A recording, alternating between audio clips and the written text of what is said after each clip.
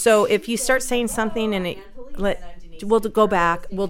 She does a pre-edit and then our editor does a real edit. Okay. So it's pretty easy. If you can't remember something, you want to look something up, we can do that as well.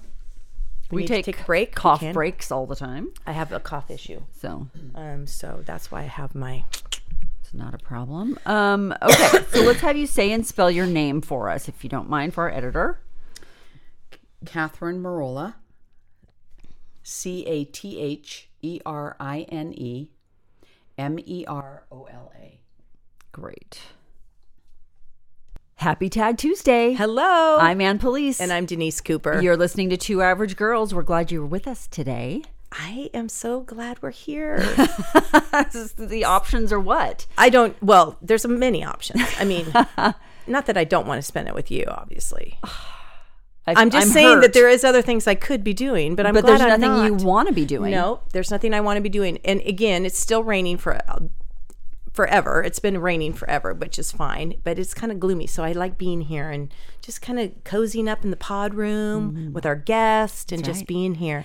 You know, we've had a couple different guests on lately, and I think Dr. Alex probably was on a couple weeks ago before this. Mm-hmm. And every time we have a guest on that talks about self-care and like eating right and doing the right things like that, it always makes me feel a little guilty. I mean, I didn't bring my Diet Coke out when she was here, not on purpose, but kind of, because I didn't want to be judged. Uh-huh. But you left that for me? Yeah. My tall boy of Dr. Pepper? Yeah, I don't care about you. Thank you. You don't judge me. So anyway, I went to get a big, tall Diet Coke today at the Circle K. And I was feeling guilty. And I was like, Dr. Alex wouldn't want me drinking a 44 ounce of Diet Coke. But okay. And then the lady in front of me, she's like, I'm going to have an extra large drink and a pack of Marlboro Lights. And, let me grab some donuts too. Mm-hmm. And I'm like, girl, I'm doing good. So now you're comparing yourself with the rando woman at the AM/PM? Listen, I wasn't wearing slippers. I also didn't get a pack of Marlboro Lights. It's an option for you. And the powdered donuts, I didn't even think about. Okay. Just give me the 44 ouncer. I'm pretty good. I'm feeling good about myself. I'm just saying. Can I just send something out there to the universe? This is just the way I live my life. Yeah. If you want a Diet Coke at 9 o'clock in the morning, go get one. I do. If it makes you feel better, you shouldn't feel bad about it. I don't know. It's not great for me. But it makes you happy. Yeah, but what does that say about me? Who cares what it says? I'm just saying. If you're happy, your husband's happy, and you're happy. I'm so happy when you have Diet Coke. Everyone's happy when I have Diet Coke. Diet Coke and my estrogen patch. It's like, don't even. I almost didn't get it again. There's an issue with my insurance. And I am telling you, I'm standing in the Walgreens line. And she starts to say, well, we're not sure if we can refill the patch. And I'm like, I'm looking around. Oh. And I said, well, let me just say this for everybody here. You got to get the patch. Trust me. Nobody wants me leaving here without the patch. Can I just say what we've said a million times on the show? The patch isn't for me. The patch is for everyone around me. Speaking truth, girl. That's right. Just saying. And you know what? By a miracle, I got my patch. Of course I think she took me seriously. I had that look in my eyes. She wasn't sure what was going to happen. Which is scarier than thinking... I didn't have to say anything. No. Crazy eyes. It was a look. I was like literally looking around and almost shaking. It was like I was some kind of like, oh my goodness, you better get me the patch and give me a big Diet Coke too, please. Do you have any back there in the pharmacy? My girl Jill Keefe, who listens to this program, hey Jill. Hi Jill. Always said they just need to think you've got one crazy eye. I had two. Well, and my hands were you moving. Doubled down. So everyone knew to take you seriously at the Walgreens. The people in the Walgreens were not, they kind of backed up a little bit. It wasn't for the COVID protection. It was literally 6 feet back. Let's just stay away from the girl who's not getting her patch. Jeez. Anyway. Introduce our guest, will you please? I think that was a good segue actually for you. Not because you need the crazy. Well, we like crazy here. So that's why most of our guests are a little bit kind of like us, a little bit. But this is Catherine. I wanted you on here because You're somewhat of an expert. Are you? Not an expert. Okay, And tell I me. wanted to make that real clear right from the beginning. I am not an expert. What I have is experience. That's great. It's a good distinction. Yeah. What is the distinction on that? I can only share with you my experience.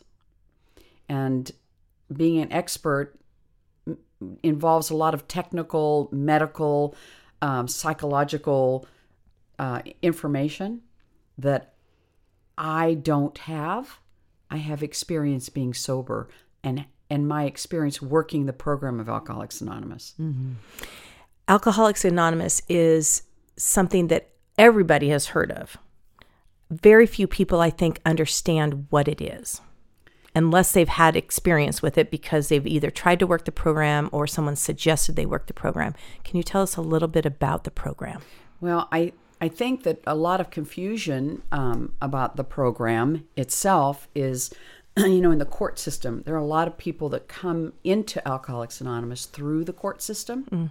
So, example, if I get a DUI, like drunk driving, and I go before the judge, and the judge says 6 months in jail, or you go to Alcoholics Anonymous.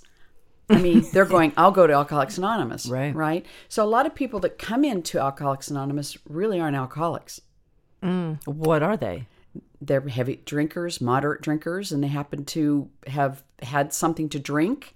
Oh. And they made a bad decision. And they made a bad decision and they drove. What's the distinction then between a drinker or a heavy drinker and an alcoholic? So it describes that in the big book. Okay. But what I know to be true is that for an alcoholic, when I ingest alcohol, it separates into different components into my system.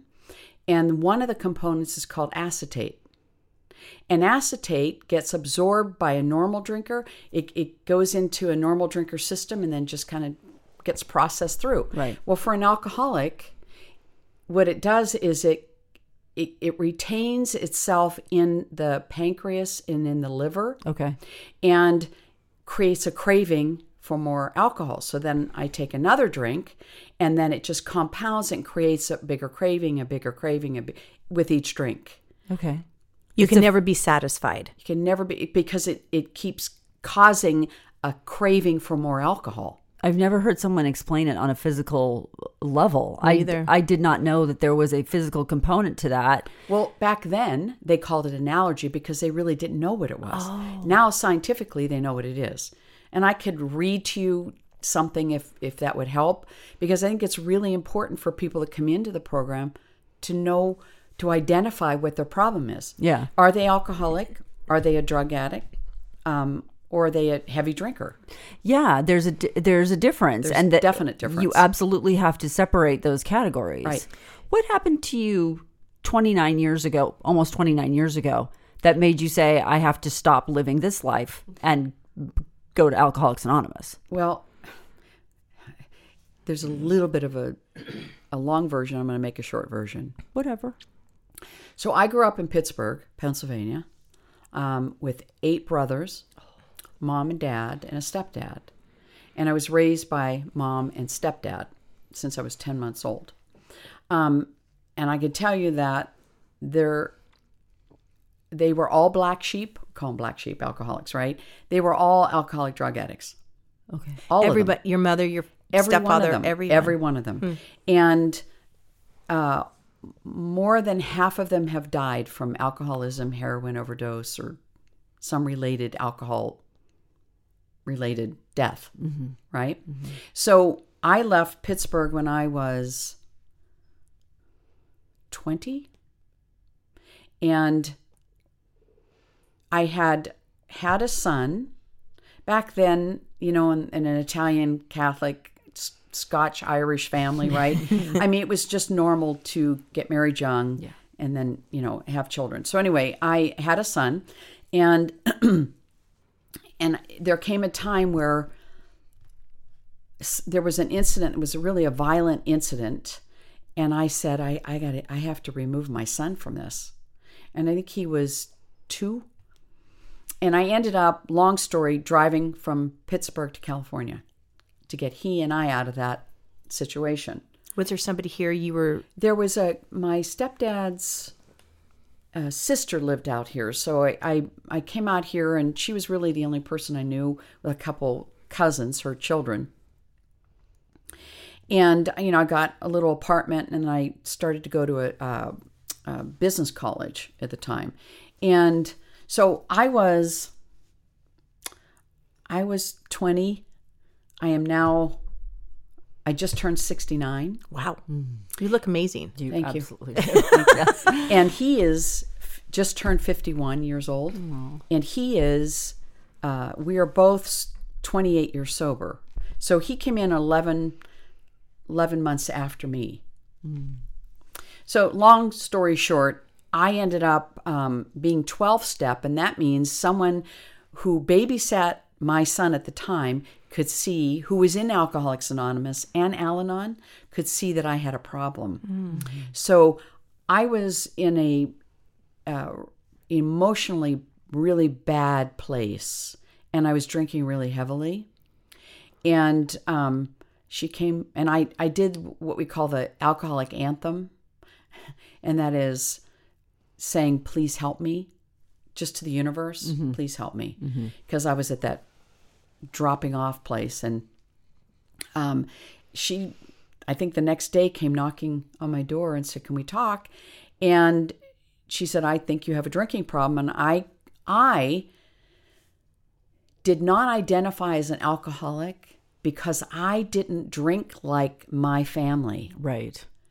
Alcoholism didn't look in me like them. So right? it must not be what it is, because that's all you knew. That's all I knew. But what I didn't know is the description of the allergy that I just explained to you, right? Which I have a real better description of it that I could read to you. But so she said, okay, well, if you don't think you're alcoholic, then maybe with your family of origin, maybe you're an Al-Anon. I went, I'm definitely an Al-Anon. What's the difference? And well, an Al-Anon is for friends and family of alcoholics. Okay.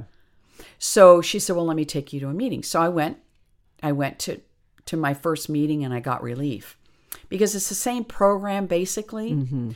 And I made a decision. I wasn't going to drink. I wasn't going to drink for a year while I was an Al-Anon, just to prove to me that I was an alcoholic. Well, the problem is we have the allergy, which is the power. We're powerless over changing us chemically, physically, physiologically. I cannot drink and not have a craving because that's what alcohol does in my body, right? Or any alcoholic. The problem is staying stopped. And the other part of the powerlessness is the mental obsession. Yeah.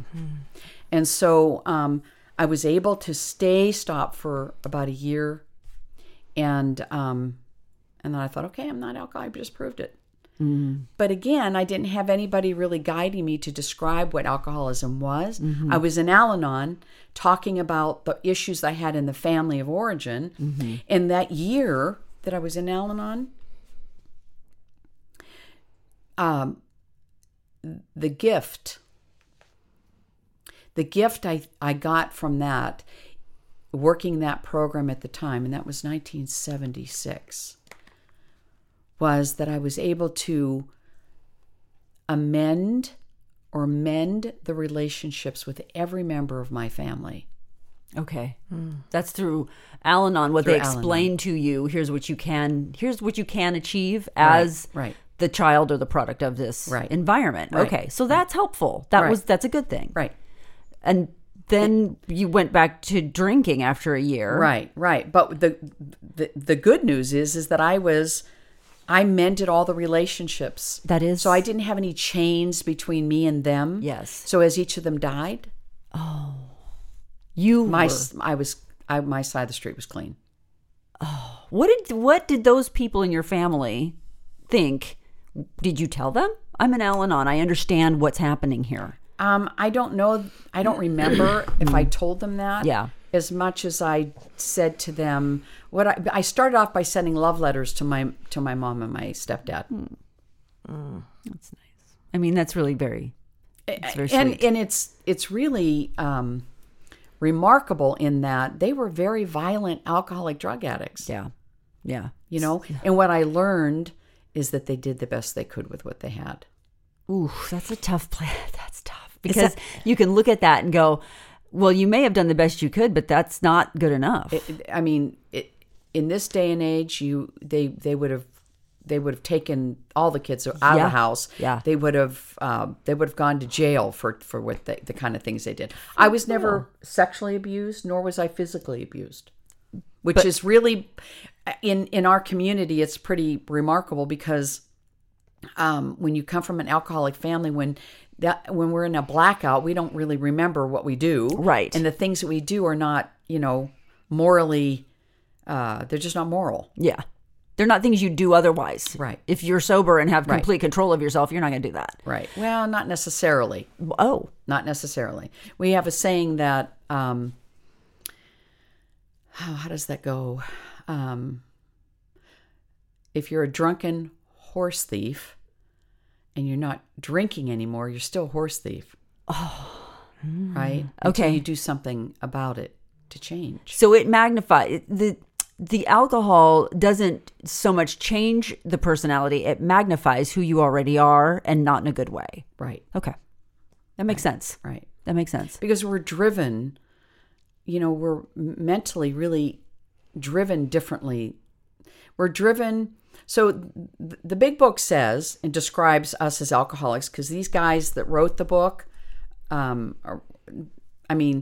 worked with hundreds of people. And the very first page of the book says, Alcoholics Anonymous, the story of how many thousands of men and women have recovered from alcoholism. Mm-hmm. So they, in the beginning, when they put this book together and wrote the book in 1939, they worked with hundreds and hundreds of drinkers till they came up with a solution. 1939 is such the dark ages on so many levels. Right. These guys were pioneers in many ways. They were, I think in the 1840s, there was a group, Washingtonians, and the Washingtonians were really successful with alcoholics. But what they did is they brought in other issues that convoluted the alcoholics and it didn't work. And that's why we have the traditions for the unity of our group. We keep our meetings and our topics to alcoholism. Yeah. One alcoholic talking to another. And then after that fell apart, then the Oxford group, which is a Christian organization, they were successful somewhat with a 6-step program. But they didn't really, the problem with their 6 steps is the first step is they didn't really understand alcoholism. Oh. So it didn't work. It doesn't work. No. What's pretty remarkable about this program is that the solution for people like me was a lobotomy, psychiatric, institutions, jail, and death. Yeah. Gutter drunks. Right. Yeah, there's no hope. And no hope. And now there's hope. Yes. Now there's hope. And so I described to you my family of origin, right? Mm-hmm. Then I have 3 children. And I'm thinking, okay, maybe one of them won't be. So right off the bat, 11 months into me getting sober, my oldest son's in college. And he made fun of me actually for the first 11 months in college, but he was drinking alcoholically. Mm. And he called me, Mom, I need help. And I said, go to a meeting. He was getting kicked out of college. Mm. I said, go to a meeting. And in his very first meeting, there was one of his professors in an AA meeting. Someone he knew. So then, I have 2 other children, another son and a daughter. And basically the same scenario. It's like I because I have experience doesn't mean they need to have their own program. They need to relate with their own group. And I go to meetings. But Michael and Janie are the 2 younger ones. David is my oldest. Michael and Janie would go to the meetings with me in Corona Del Mar, Michael was 11, Janie was 7 or something like that. And she would sit on my lap and I would brush her hair. I'd bring them with me to the meetings.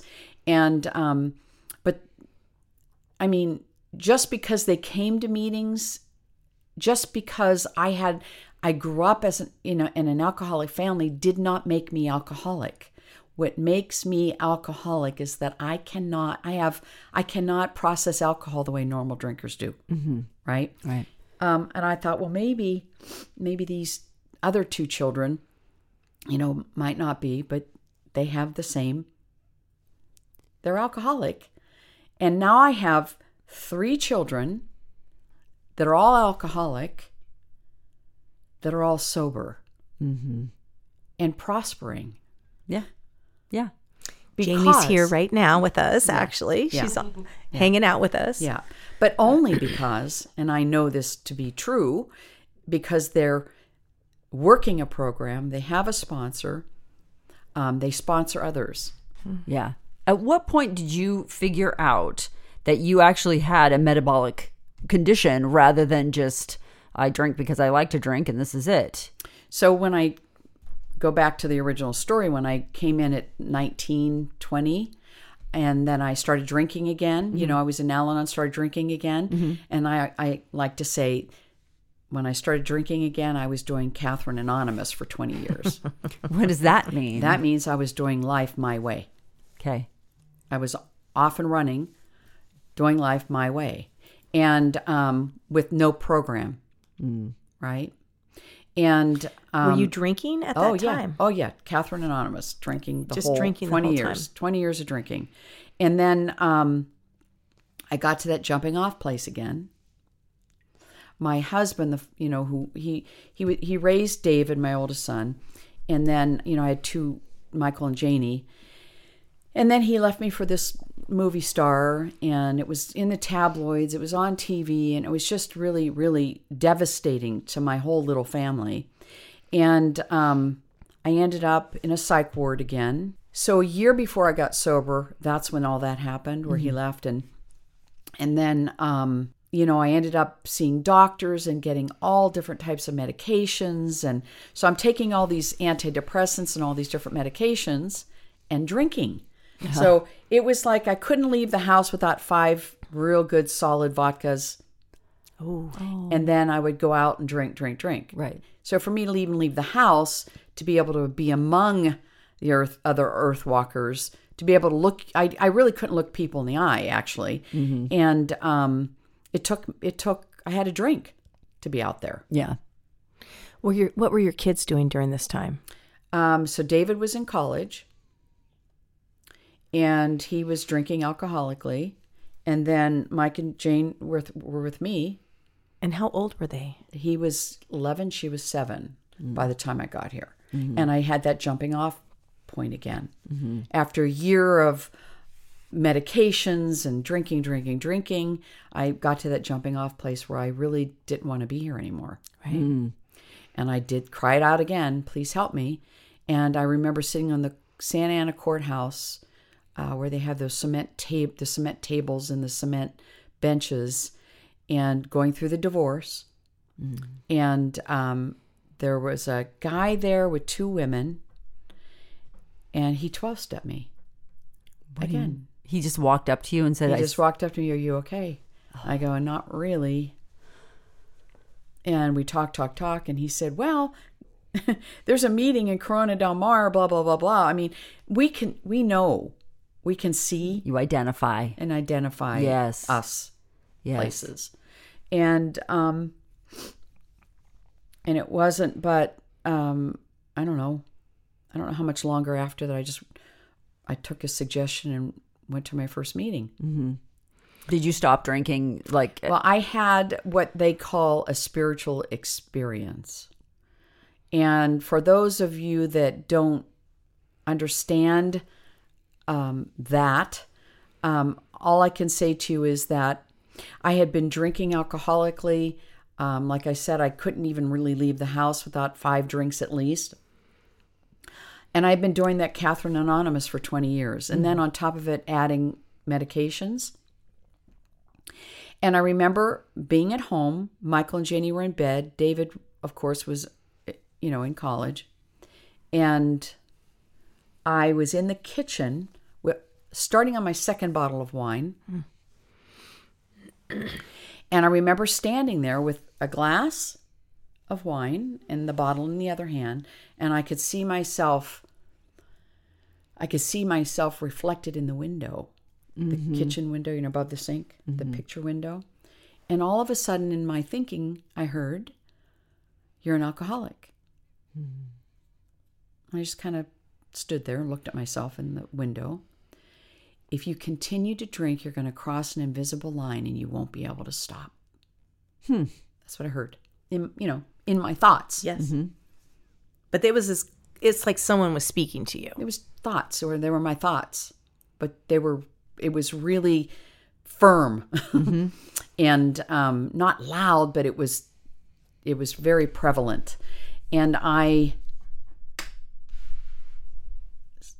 just stood there for I don't know how long, and I took the glass of wine, I emptied it out, emptied the bottle of wine out. Now, keep in mind, I've been drinking the same way for 20 years. It escalated in that last year. And at that very moment, they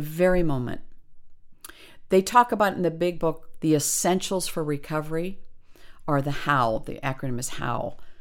Honesty, open-mindedness, and willingness. And I believe I was gifted with that that very moment. I've never had a drink since that moment. I thought, and this is just me speaking from what I've seen on social media or whatever, I didn't think you were supposed to quit alcohol cold turkey because it has such a physical effect. I agree. Okay. I would never recommend that to anybody. You go to detox, medically detox. I know a friend of a family who died went to a rehab without medical detox, and he died. I mean, you definitely, but I don't know. I don't know. All I know is that very moment that I emptied everything out, I went to bed and had a really good night's sleep and walked to my first meeting. And I didn't have DTs. I had nothing. Nothing. Really? And I believe that a lot of people that have that moment, they call it a moment of clarity or spiritual, that moment of clarity, that happens. And because I didn't recognize it as a spiritual experience until months later. Yeah. Until it was described to me. You had a spiritual experience. Yeah. How hard was it that first little bit to not drink? You're still just going through a divorce. That's the thing. That's the thing that was pretty amazing about that experience, is I didn't have cravings. What? That's crazy. Yeah. But I believe people that have that moment of clarity, yes, if they have someone, a sponsor or someone can describe that to them and let them know. So I sponsor a lot of women, and over the years have sponsored a lot of women. And I think for me, it is really, really important to be able to help qualify them to see if they are alcoholic or if they're drug addicts or, whatever they are. And then to let them experience that first step, that spiritual experience, meaning have them recognize that they had a spiritual experience. Because most alcoholics that have a moment of clarity, it is a spiritual experience. And does it always, and probably not, you could never say always, but when you have that spiritual experience, you have that moment of clarity, do you think it's easier for people then not to have the cravings? Or is your experience something that's just kind of not heard of? No, that's pretty typical. Oh. But people don't recognize it. They don't recognize it as a spiritual experience. And that's why the how, the honesty, openness, open-mindedness, and willingness comes into play. Because here I am, 20 years of doing the same thing, the same way. It makes no sense. And then all of a sudden, I'm honest, meaning I'm admitting I'm alcoholic. You're looking at your reflection and saying, I have a problem. I'm alcoholic. And I'm open-minded to doing whatever I need to do in order to You just poured it down the sink. To stay sober. And And I'm willing to do it. And you did. And the I next did. day you went. I went to a meeting, walked to my first meeting. So your how happened right then and there. Yes. So the first step is admitted I was here's the book. I have to, you think after all these years. Read it word for word. We admitted we were powerless over alcohol. Well, what are they talking about powerless? Right? So this is the short form of the steps. Those 12 steps that we see in meetings and on page 59 of the big book, it's the short form. The long form begins with the doctor's opinion through page 164.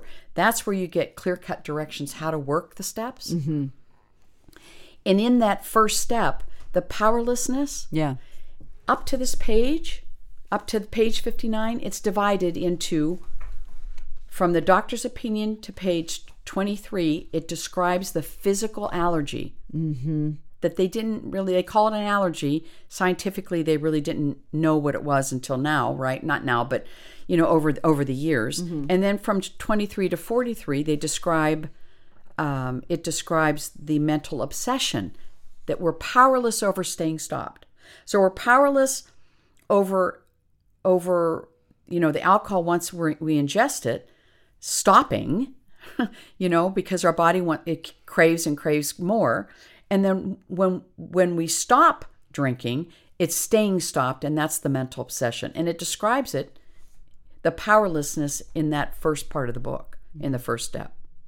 And then when that dash, I think the other part that's confusing about the program is that at the time the book was written, there are a lot of words that mean different things then than they do today. And what they're talking about, that our lives had become unmanageable, these steps are all about changing our thinking. The unmanageability in our thinking, because from our thoughts come our feelings, come our actions. So it's all about, these steps are designed to change the way we think. Has there never been you talk about the evolution of the language, which is, in any language, everything changes, here and there. Right. No one's ever updated that book? There's not a modern version, a 2023 version of the book? No. Because it is perfect just the way it is. Okay. Even with those words that you have to go, well, now. I know I have a 1930s dictionary. Okay. I'm taught what the words mean in this book. Right. I'm still learning. The book, the steps meet me where I'm at. They meet me right where I'm at. The book meets me right where I'm at every time I open it up. So it's ever changing for you. It's ever changing for me. But the words, it's important. Example, like the short form of the steps in step 11 says seeking, through prayer and meditation to improve our conscious contact with God as we understood him. Remember, the God as we understand God, higher power, whatever you want to call. Whoever yours is. That's why it's not a religious program. Right. Praying only for knowledge of his will for us and the power to carry it out. Well, there's such it's like a game of telephone. You ever heard that game? Yes. Oh, yeah. All right. So meditation, I think in the 1960s, when the Beatles and the Paramahansa Yogananda came into play in the United States, they took that meditation, and when people read this now, they think of Buddhist meditation, Krishna meditation, transcendental meditation. It has absolutely nothing to do with that. Right. It means to, at the time the book was written, to ponder and reflect. Ponder and reflect what you're reading. Think about it. Think about what Think you're about reading it. Yeah. and how it applies to you. Right. But in our community, it has become so distorted. Oh, yeah. Meditation has taken on a physical, like you have to sit quietly on a rug in a dark room. It whatever. means completely opposite. It means to think. Yeah. Think about what you're reading. Yes. So that's really been a challenge for me with, all the new girls that come in, and just teaching them. In the step itself it says, having had a spiritual awakening as the result of these steps, we tried to carry this message, which are the steps, to alcoholics and to practice these principles in all our affairs. So it's saying, I'm going to walk someone through the steps, but I am going to practice these steps myself. I cannot teach someone or expect someone, a sponsee, to do something that I'm not doing myself. Mm-hmm. And I cannot give advice or suggestions to someone that I haven't experienced myself. True.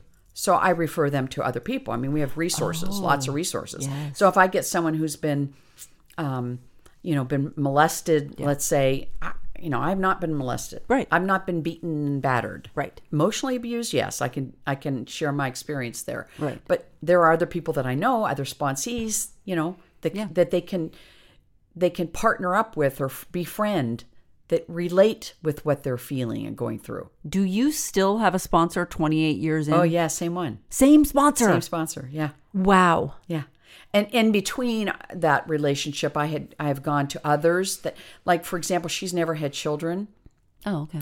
So I had a situation with one of my children that she couldn't relate with, and it was just it was killing me, literally, in his alcohol drug addiction, and she couldn't relate with that. So, anyway, so I went to another person for that, and it was a guy actually, who helped me through that. But no, she's still my Deborah Carmen. I can use her full name, and she actually has a business in Laguna Beach where she discovered her gift when she got sober. Then she's an artist that paints pets, dog bowls, ceramics, and things like that. Yeah, fun. Art and dog bowls and urns and things like that. But yes, I've not ever had a friend that long. If everybody followed the 12-step program, I think our world would be an amazing place. Yeah. Yeah. But I have to say that, I mean, they're simple, but it's not easy because, and I'll give you an example that makes it difficult for a lot of people, we have a dilemma. And the lack of power is our dilemma. And the dilemma that it refers to in this book are two unfavorable options. And those two unfavorable options are, I'm going to die an alcoholic death, and I have an issue with the God idea. Interesting. Oh, is that a common dilemma? Common, very common. Okay. Very common. Interesting, because there's such a spiritual bend to AA, and It's spiritual, not religious. Right. So when people come in having forsaken their religion or not being exposed to any religion at all, that's another step they have to take. It's probably a difficult one. Very. But you do have to accept the spirituality of AA. Right. Oh, and I know there are atheists. So there are atheists that work this program. Sure. I've had girls ask me to sponsor them that are atheists, and I say, I can't really. I can't because I do not relate with how you work a program. How religious was your family growing up? Were you very Catholic? Very Catholic, but there was no. I was, and I hear people in meetings say, I'm a recovered Catholic or I'm a recovered whatever religion, and I'm not an advocate of that at all, because religion is not bad. Yes, in my opinion, it's not bad. Right. It just having a spiritual program works better for me. Right. So I don't like it because there are people in the program, some that I sponsor, that are devout Catholics. Yeah. They have a religion. Yeah. And the book says, go back to your religion if you choose. Yeah. Right? Yes, as you should. Yeah. So there's no conflict with religion in this program. The conflict is in the third step where it says made a decision. It's just a decision to turn my will and my life over to the care of God, a power greater than myself, right? Mm-hmm. Turn my thoughts and my actions is what it's saying. Mm-hmm. That's what it means. Mm-hmm. Turn my thoughts and my actions over to a power greater than me. People have a big problem with that. How do you do that? Yeah. Well, I don't want to give up myself, anything. Yes. Yeah, it seems like it's a bit of a threat. Yeah. You said that you wrote love letters to your family. Mm-hmm. What was their response, not just at that point, but long term to your recovery? They said, stop. They said, stop. We know you love us. And for me, it was healing for me. It healed that chain that bound me because I hated them. Yes. It took all that away. Did any of them get into the program? One. just one? No, sorry. 2. Okay. 2. Okay. Siblings? Uh-huh. Okay. Yeah. It says in step 8, made a list of all persons we had harmed and became willing to make amends to them all. Right. Right. And when you were going through the Al-Anon program, is that Same where program. that's Same program. that's where you learned this, and that's why you did that? Right. Right. Is it sincere, though? Yes. For me, it was. Because you get to step 8, and this isn't, I'm not talking specifically about you, I'm just saying in general, you get to step 8, and I'm guessing there's some hard feelings from a lot of people. Do you still have to make amends? So it's not black and white, right? It isn't. I have to look at my part in that resentment that I have with that person. You can choose to carry the resentment, or you can choose to say, as you said, they did the best they could with what they had. And For us as alcoholics, resentments will kill us. I think that's anybody. I feel that. I'm just saying. I feel that on every level. I'm just saying Yep. it's just something that, a resentment means to refeel, rethink, refeel. That's what resentment means, right? Mm-hmm. So if I'm refeeling, rethinking, it takes away my being able to hear direction from a power greater than me, because I'm self-consumed with the resentment. And I often say resentments are a mask for fear. Fear is a mask for self-reliance, which means I am not God-reliant. Right. And the third step says, made a decision to turn my will and my life, my thoughts and my actions over to the care of that power, right? And in the third step, it says, first, we had to quit playing God. I had to quit trying to run the world. Right? Okay, there's a fine line there. I mean, a very, very important fine line. That I was given brains to use and skills, right? I was given a lot of gifts. The difference is with those gifts is me going out trying to tell you that that's the way you need to run your life to suit me, to make me feel better, to benefit me. Or having these gifts being used in line with my higher power, being directed by the higher power to use those gifts to be of maximum use to you. With that in mind, as a mother, watching children who were suffering as alcoholics, how did you approach them? I'm sane. Oh. I'm kept sane that no matter what happens, and again, I've gone through 3 children and a husband who were alcoholics and family members dying and all kinds of life happening. And yes, I've wanted to have a drink, but I can't because I'm sane. And I don't give myself the sanity. That's a gift. Interesting. Interesting. So in reference to him, if he's sane, because he has a conscious contact with a power greater than him that keeps him sane, he's not going to drink. Back to your kids, how did you approach that with them? I couldn't help them. I couldn't help them. How hard is that? I couldn't. Really, really difficult. I couldn't help them. I could only be an example. But your son called you, your oldest. Until they asked for help. Okay. Did the other 2 children? Yes. Okay. Yeah. Okay. I think my middle son, out of being inexperienced, because I was pretty newly sober, I found some paraphernalia in his backpack when he was in high school, and I sent him off to not CPS, anyway, some type of youth shelter. And I really feel like I could have done it differently, and waited for him to ask for help, because it took longer for him. Because it wasn't his idea? Because it wasn't his idea.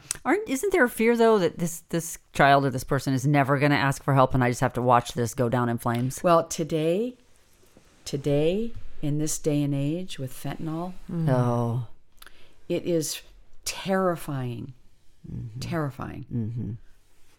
The difference between Alcoholics Anonymous and is it Narcotics Anonymous. So Which came from Alcoholics Anonymous. Pills Anonymous, same thing. Came from Alcoholics Anonymous. Members of Alcoholics Anonymous started these groups. they did. Yeah. Okay. Do you ever get people in Alcoholics Anonymous who have drug problems? Yes. Okay. All the time. So that's especially now, it's dual.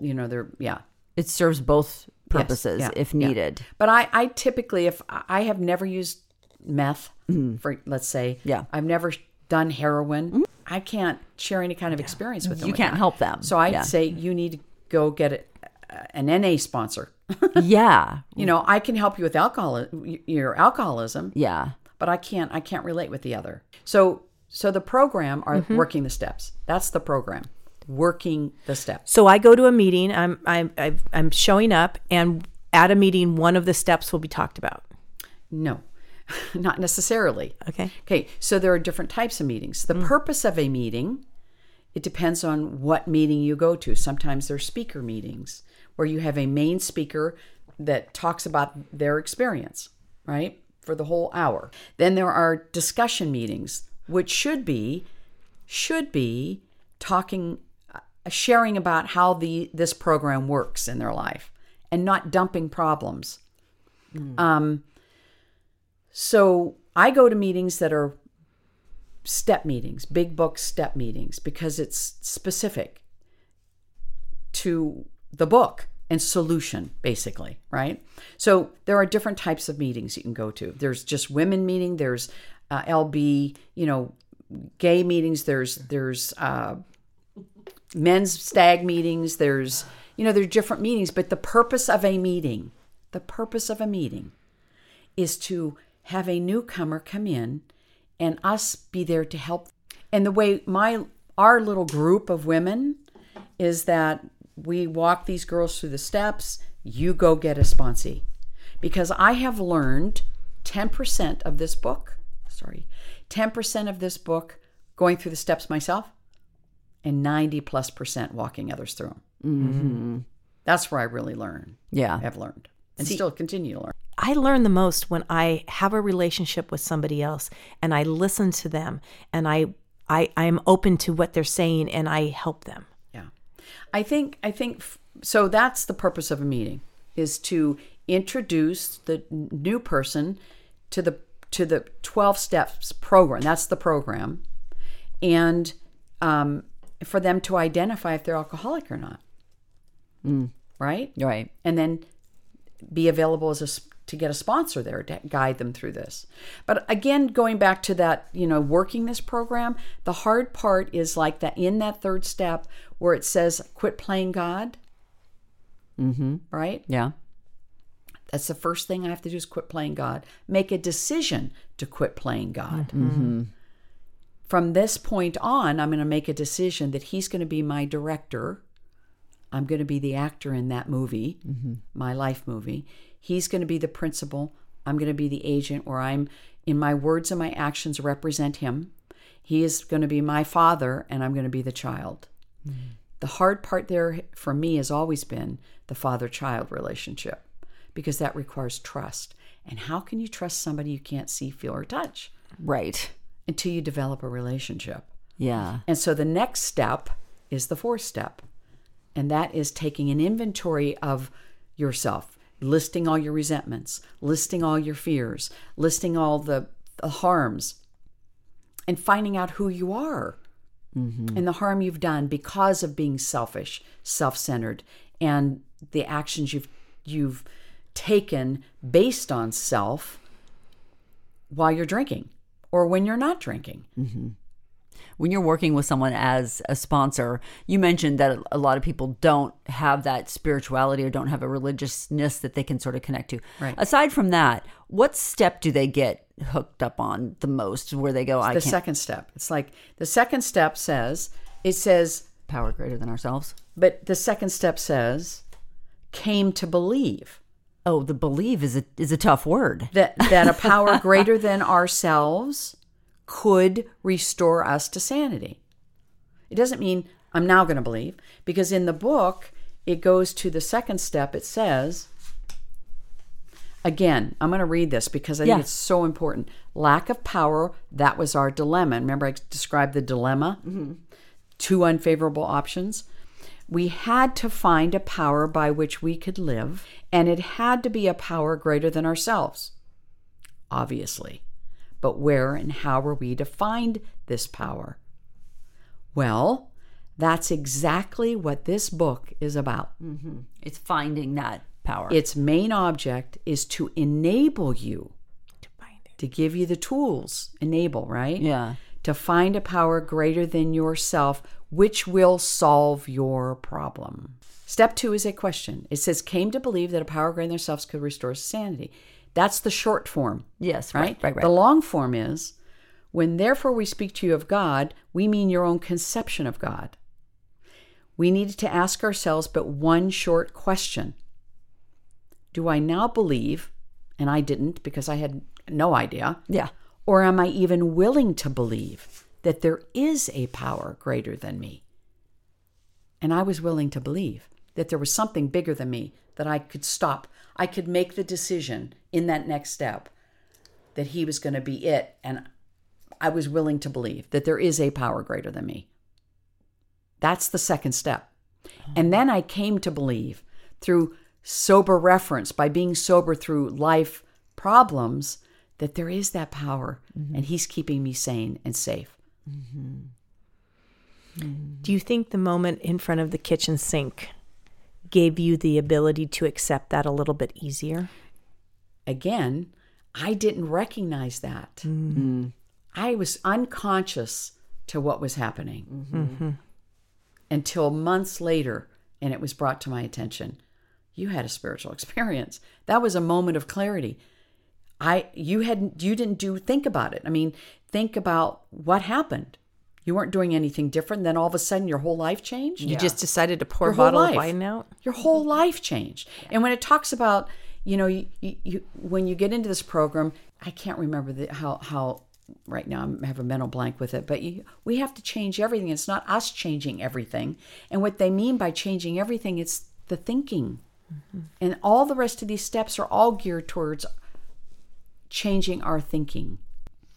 I can't get over the fact that you were so deep in your alcoholism, and yet still that voice was able to punch through. That's amazing. It just speaks to the power of the brain and sensitivities and going forward, when they talk about spiritual awakening, if I am turning my whole life, my thoughts and my actions over to a power greater than me that I really don't have a personal relation. See, I've been taught that prayer, they teach you to pray right from the beginning. Prayer is two-way. Yes. Well, you say yes, but a lot of people don't A lot of people know that. don't know that. No. Right. It's a foreign concept. So it's me I'm having a conversation with you. I'm speaking and you're speaking. Right. So I'm listening, right? Right. I'm speaking. I ask questions and I listen for answers. Correct. That's two-way prayer. Yeah. That's the only way that I can get direction. Yeah. Right? Yeah. And so it teaches us how to do that. It gives us specific instructions how to develop a relationship, a personal relationship with that power greater than me, so that I could hear. Yeah. I could hear. You can hear. As long as you've been doing the program, you start your own groups? Do you start other satellite groups of AA in different places? So AA, and I have traveled the world, and AA is everywhere. Is it? Do you go to meeting? You go to meetings elsewhere? Everywhere, all around the world, everywhere. And it's just remarkable because I can go into any meeting in any part of the world, and I could talk to you, and you know exactly what I'm talking about. They get it. They get it. Yeah, It's the program. It's the program. It's if they are people that are working the steps, Yeah. they get it. Right. And they should be if they're holding an AA meeting in Scotland. It should be the same. And I will tell you, in Scotland specifically,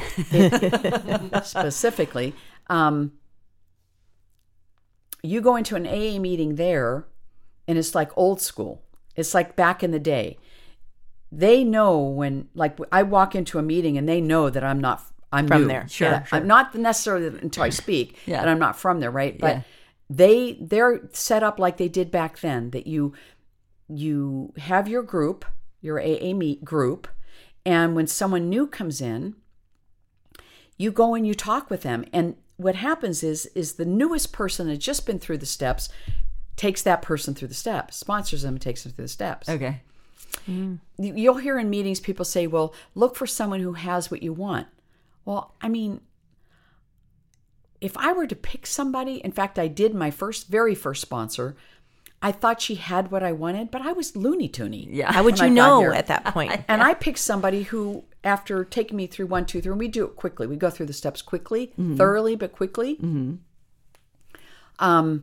She relapsed on Listerine. Oh, I mean, really, I so disrespected her for that. If you're going to go out on. Yeah. Anyway, Yeah. not Listerine, but anyway, so, and then I was introduced to, I had got a sober girlfriend, and she introduced me to my sponsor. So I'm a firm believer of, look, I kind of know, we kind of know who's going to be a good fit for you. Yeah. So you arrive in Scotland at the first AA meeting you've And ever been to there. they just walk right up to you, and they almost, they're on you. They 12-step you immediately? Oh, they're right on you. They're right on you. And sometimes you can't understand a word they're saying, Right. but they're right on you, and to help you. Yes. And so we try to do that here. It doesn't, a lot of meetings aren't like that, but we try. if I'm trying to find a meeting, do I go online and I put in Alcoholics Anonymous. near me? Yeah. And it will give you descriptions of the type of meeting. It might say, LGBTQ. Yeah. it'll Okay. tell you the description, like you mentioned, that it could be a Women's meeting. or a 12-step Men's day. a step meeting, Speaker or meeting. Speaker Yeah. meeting. It'll A tell big you book that. step study meeting. Mm-hmm. Yeah. Okay. There's a difference between a big book step study meeting and a step study meeting. You have to be really careful about that, because Interesting. some people walk people through the steps out of the 12 and 12. I don't know if you've heard of the 12 and 12. No. Okay, well, it's just a sore spot for me, because in 1939 the book was published. 3-4 years after that, Dr. Bob, so it's Bill Wilson, his first sponsee, so to speak, was Dr. Bob. And then that's when the first 100 people came, because they kept going to hospitals and finding more alcoholics. And Dr. Bob wrote a couple books that were published, but he didn't let Alcoholics Anonymous buy their books, his books. So he's got the Little Red Book, he got Stools and Bottles. There's a number of different books that he and Ed Webster, which is another pioneer out of the first 100 in 1939, 40, between 39 and 45, I think. There were books that really relate closely to these steps and the information given in the big book, right? Then 14 or 15 years later, they put together a book called The 12 and 12, and it has the 12 steps and the 12 traditions. But the 12 steps in the 12 and 12 were Bill Wilson's essays on the steps. Oh. Not meant, quote unquote, in a letter that he wrote to Ed Webster, not meant for practical application. There are no clear-cut directions how to work the steps in that 12 and 12. But people use that to work steps, and they miss the practices, the gift-giving practices that these steps give. So the 12 and 12 are his essays. Right. They're more psychological, Oh. psychology-based than they are spiritually based, first of all. They conflict with the instructions in this book, in the big book, which take away from the practices in this book. So these steps, for example, like you're saying, you work them your own way. Well, I have my own story, right? But the steps, I work the steps Exactly the way it is. the way they are. Yeah. To this day. Yeah. Basics. Yeah. The same basics. The steps remain the steps regardless of what experience you're bringing to them. Right. Yeah. Right. Right. So you're married now. Yes. How long have you been married? We just celebrated 20 years. Congratulations. Thank you. He's from Scotland. What? Oh. By the way. Did you meet him there? No, I met him in a meeting. Oh, that's hilarious. Yeah. I So love- he's an I love alcoholic this. as well. Oh, yeah. Yeah. In fact, More laughter in the background. Well, there's laughter because she tortured him when we first met.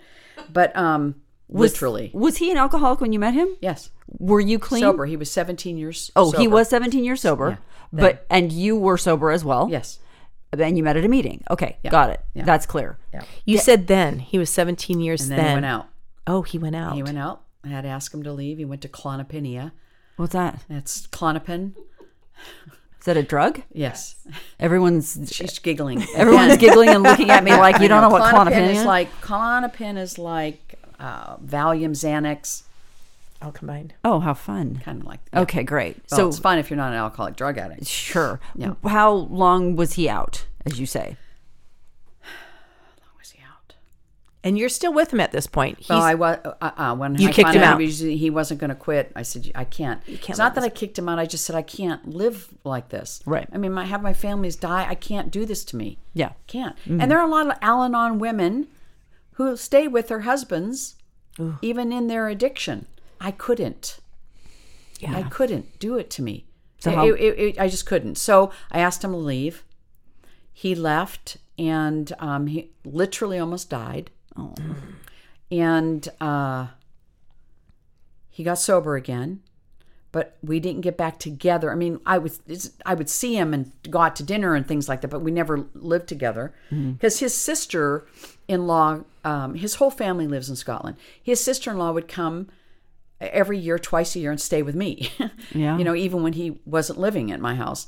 And he got sober again, and we didn't get back together until he was 3 years sober. Mm-hmm. He's been sober since. He's been sober since 13 years now. Wow.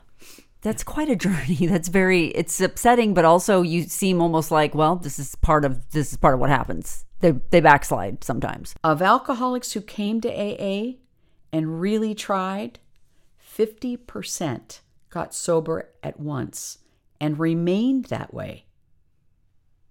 25% sobered up after some relapses, and among the remainder, those who stayed on with AA showed improvement. Other thousands came to a few AA meetings and at first decided they didn't want the program, but great numbers of these, about 2 out of 3, began to return as time passed.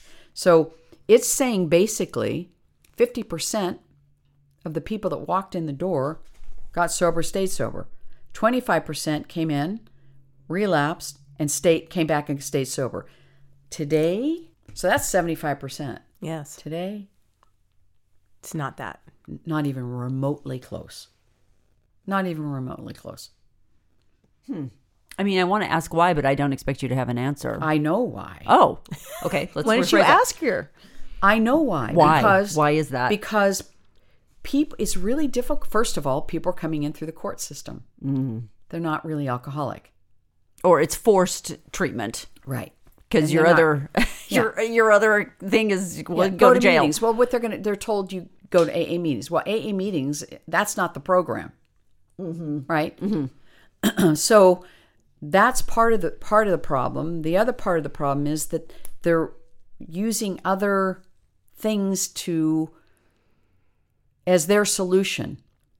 There's all kinds of other programs out there. Sure. Yeah. This has been the most successful, especially in my own family. Right?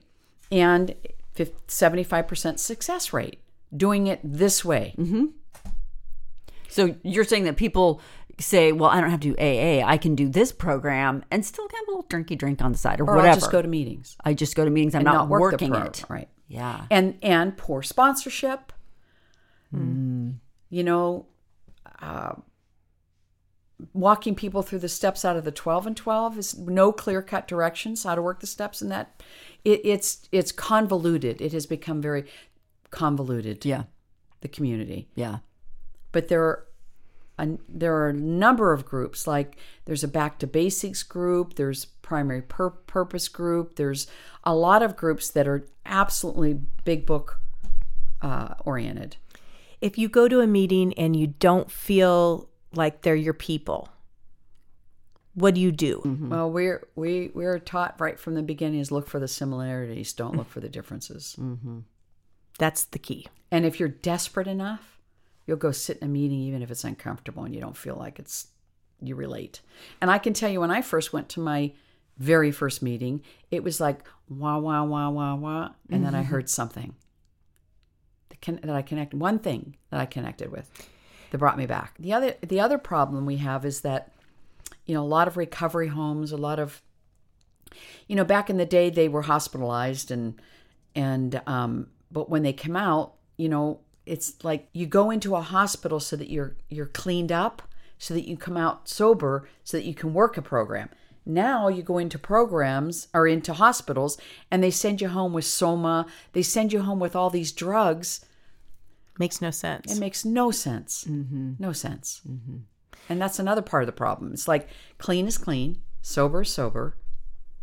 And you got to do the work. There's no gray And you area. have to do the work, and there's no gray area. But you have to be desperate to do it. And that's why I couldn't help my children.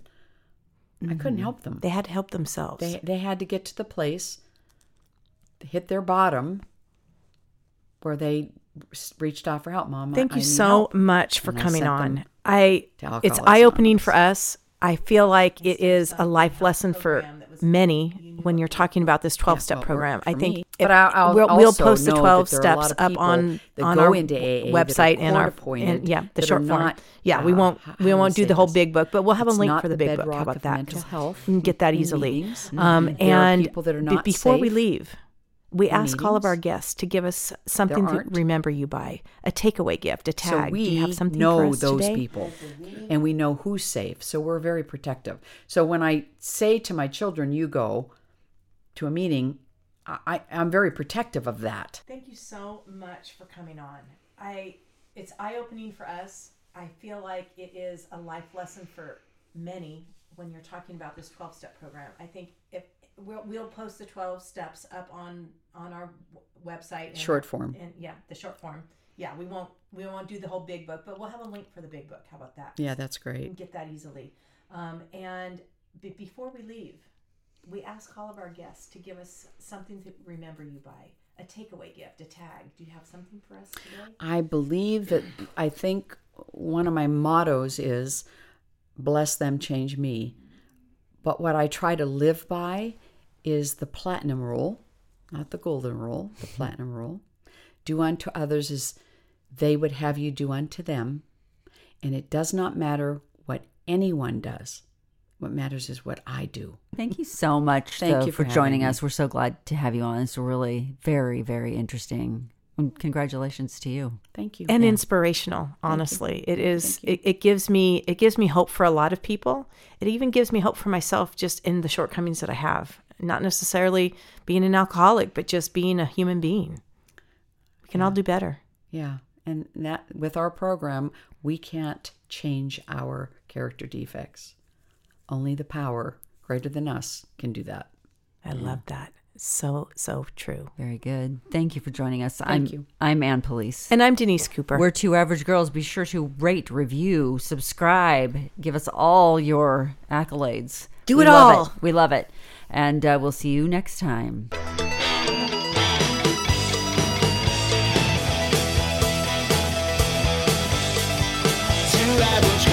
Episodes of Two Average Girls are free wherever you get your podcasts. Be sure to hit the follow or subscribe button on the Two Average Girls main page so you never have to go searching for new episodes. Our editor is Aiden Bloomstein. Our social media producer is Samantha Stone. And original music for Two Average Girls is by Jason Fries.